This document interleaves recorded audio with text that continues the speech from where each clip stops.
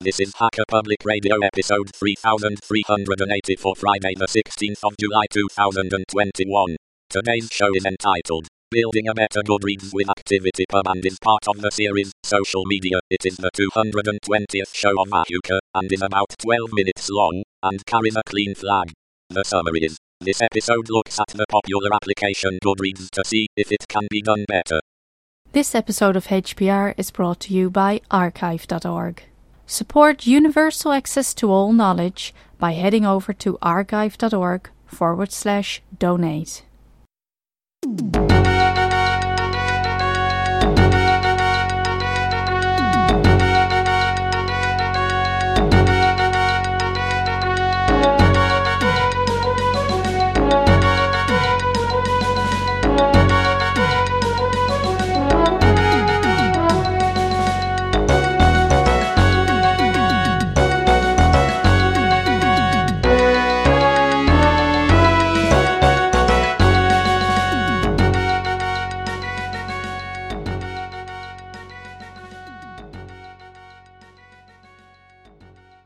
Hello, this is Ahuka, welcoming you to Hacker Public Radio and another exciting episode. And this time I want to do another in my series on social media. And I'm going to report on a talk that was given at the ActivityPub conference of 2020. This talk was by Nilesh Trivedi. And the reason I picked this one, I'm not going to necessarily cover all of the talks. There were a lot of them.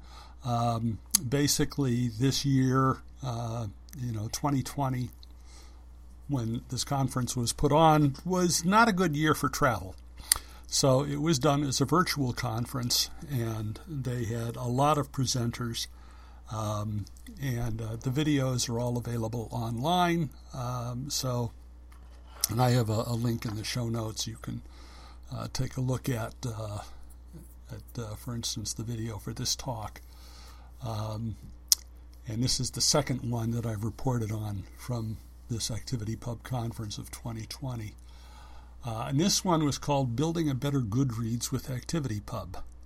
And now, I was interested in this because I have a Goodreads account, which I'm actually reasonably happy with for what I want to do with it.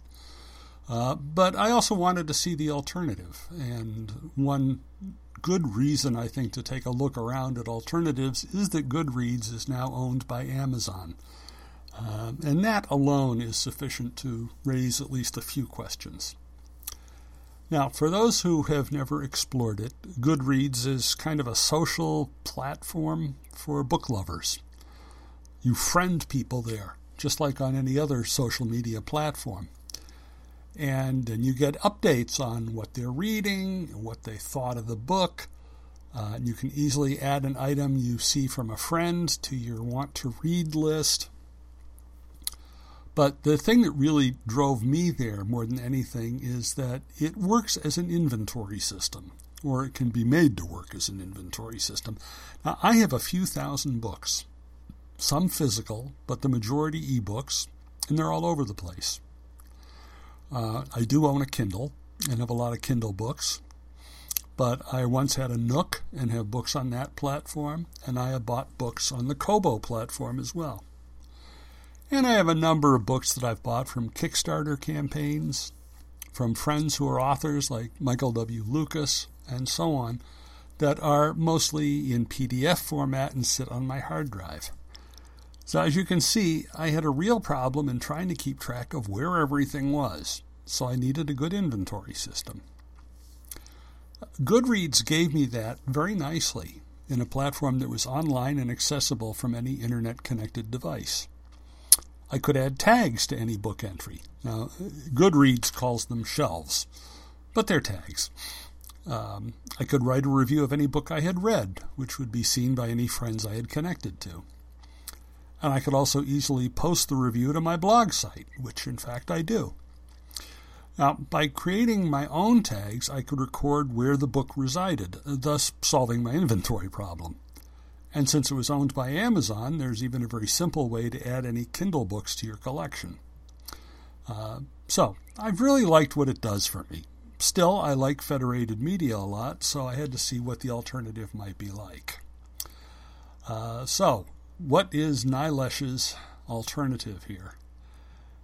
Now, Nilesh started his talk by pointing out the many shortcomings of Goodreads, starting with the search function. For instance, if you review a book, the review is tied to the specific edition, which means that if you reviewed the paperback, someone looking for a review of the hardcover won't find it. And that's just stupid. Many Goodreads users have complained about this, but apparently Amazon does not care. Nilesh went looking for alternatives and found openlibrary.org, which is a project of the Internet Archive. Now, Open Library was created by Aaron Swartz, Brewster Kale, Alexis Rossi, Anand Chiripotu, and Rebecca Malamud. And you've probably heard at least some of these names before. The idea is to create a web page for every book ever published. They also have been making books available for borrowing, but were sued recently by the publishers, which was in the news, so I'm guessing you've heard of it. Now, Trivesh liked what they do, but it wasn't what he wanted to do. And, you've probably heard it said that in open source, it's all about scratching your own itch. So Nilesh had a particular itch to be scratched. And when he thought about it, he decided that reading per se was not what he was most interested in. He was interested in learning. And he saw that he used a variety of resources and media formats to do that, which could include websites, apps, videos, and so on. Now, this immediately made me think of the variety of tools I use to study Spanish, which I've talked about separately, so I'll put a link in the show notes anyway. So I got his point right away. So what Trivesh described as his ideal was a social network of lifelong learners. The problem would then transform into how to match the right learning resource to the right person. So he has set out to build a site called learnawesome.org, which he defines as a combination of Goodreads, ActivityPub, and a learning map. It is, of course, an open source project and would love contributions, and I have a link in the show notes that you can take a look at the GitHub site where the project is hosted. Now, the model he is working with, and if you're at all interested, please watch the video. There's more there than this review can cover. But the model he's working with is that you have a topic. Each topic can have up to 2 parent topics. In the example he gave, for instance, machine learning would have both computer science and mathematics as parent topics. Each topic then generates an idea set, and there are also experts linked to the idea set. For each idea set, you get items, and for any item you can have reviews, and so on. The ActivityPub component lets you follow people and get updates in your Mastodon feed, for example. So just like Goodreads sends me emails when any of my friends reviews a book or adds a want-to-read listing, I could get something similar in Mastodon, or indeed in any ActivityPub implementing application. But what really makes this interesting is that the search feature is much better than Goodreads. Trivesh does a demo in the video which illustrates what he can do. For example, he can search for podcasts about programming and find all of the recommended podcasts, see who reviewed them and what they had to say, or take a topic and see what resources they have. Since this is all open, the idea is that the members contribute the content. So, I decided I would create an account. I logged in and decided to look at languages as a topic. There were a number of languages listed, but Spanish was not one of them. So I decided to create an item to get the Spanish part going. And I picked the Coffee Break Spanish YouTube videos for my first item. Now, I will probably add some more items to help flesh this out. Right now, the topics are more heavily weighted towards the computer science topics, which no doubt reflects the interests of the initial users, who are all developers.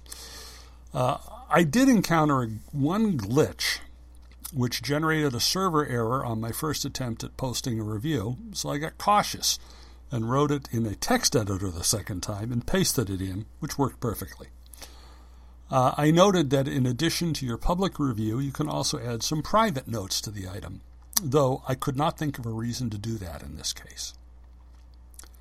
Learn Awesome also has a browser extension that lets you add a flashcard for any item you find on the web. Then there is a Slack bot that is integrated if you need one. It is early days still. The project has only been in existence since June 2019, and of course, 2020 has not been exactly the best year for making progress, but it already looks pretty interesting and has a lot of features.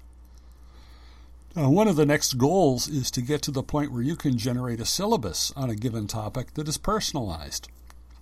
The example that was given was you might get a sequence like, first read this article, then watch this video, third, then try this exercise on this platform, 4, then follow this set of users. So that would be an example of a syllabus. Now, incorporating ActivityPub. This does let you get notifications on Mastodon, but there is so much more. The ActivityPub model lets you define objects, which could be books, videos, websites. It lets you define actors, which could be persons, companies, services. Activities, which could be likes, reviews, posting a message. And then collections, could be followers, users, things like that. Now, from here, Nilesh went into the technical details of how the appropriate messages are structured and sent, but I'm not a programmer. So I will simply refer you to the video if you want to see those details. The big missing piece right now is it is not truly a federated application yet. But it looked to me like Nilesh knows this is a problem to be solved. But even without the federated component, I found this application very interesting. Maybe someone out there in Hacker Public Radio land is intrigued by this and wants to help out this project. And that would be wonderful. I think they're doing some good stuff. But for now, this is Ahuka for Hacker Public Radio signing off, and as always, encouraging you to support free software. Bye-bye.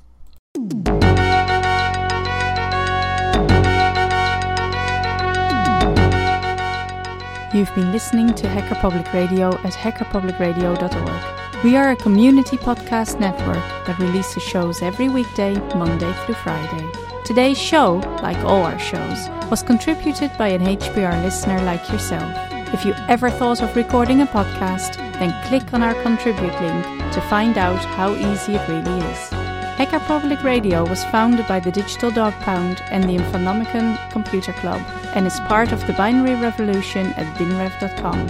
If you have comments on today's show, please email the host directly, leave a comment on the website, or record a follow-up episode yourself.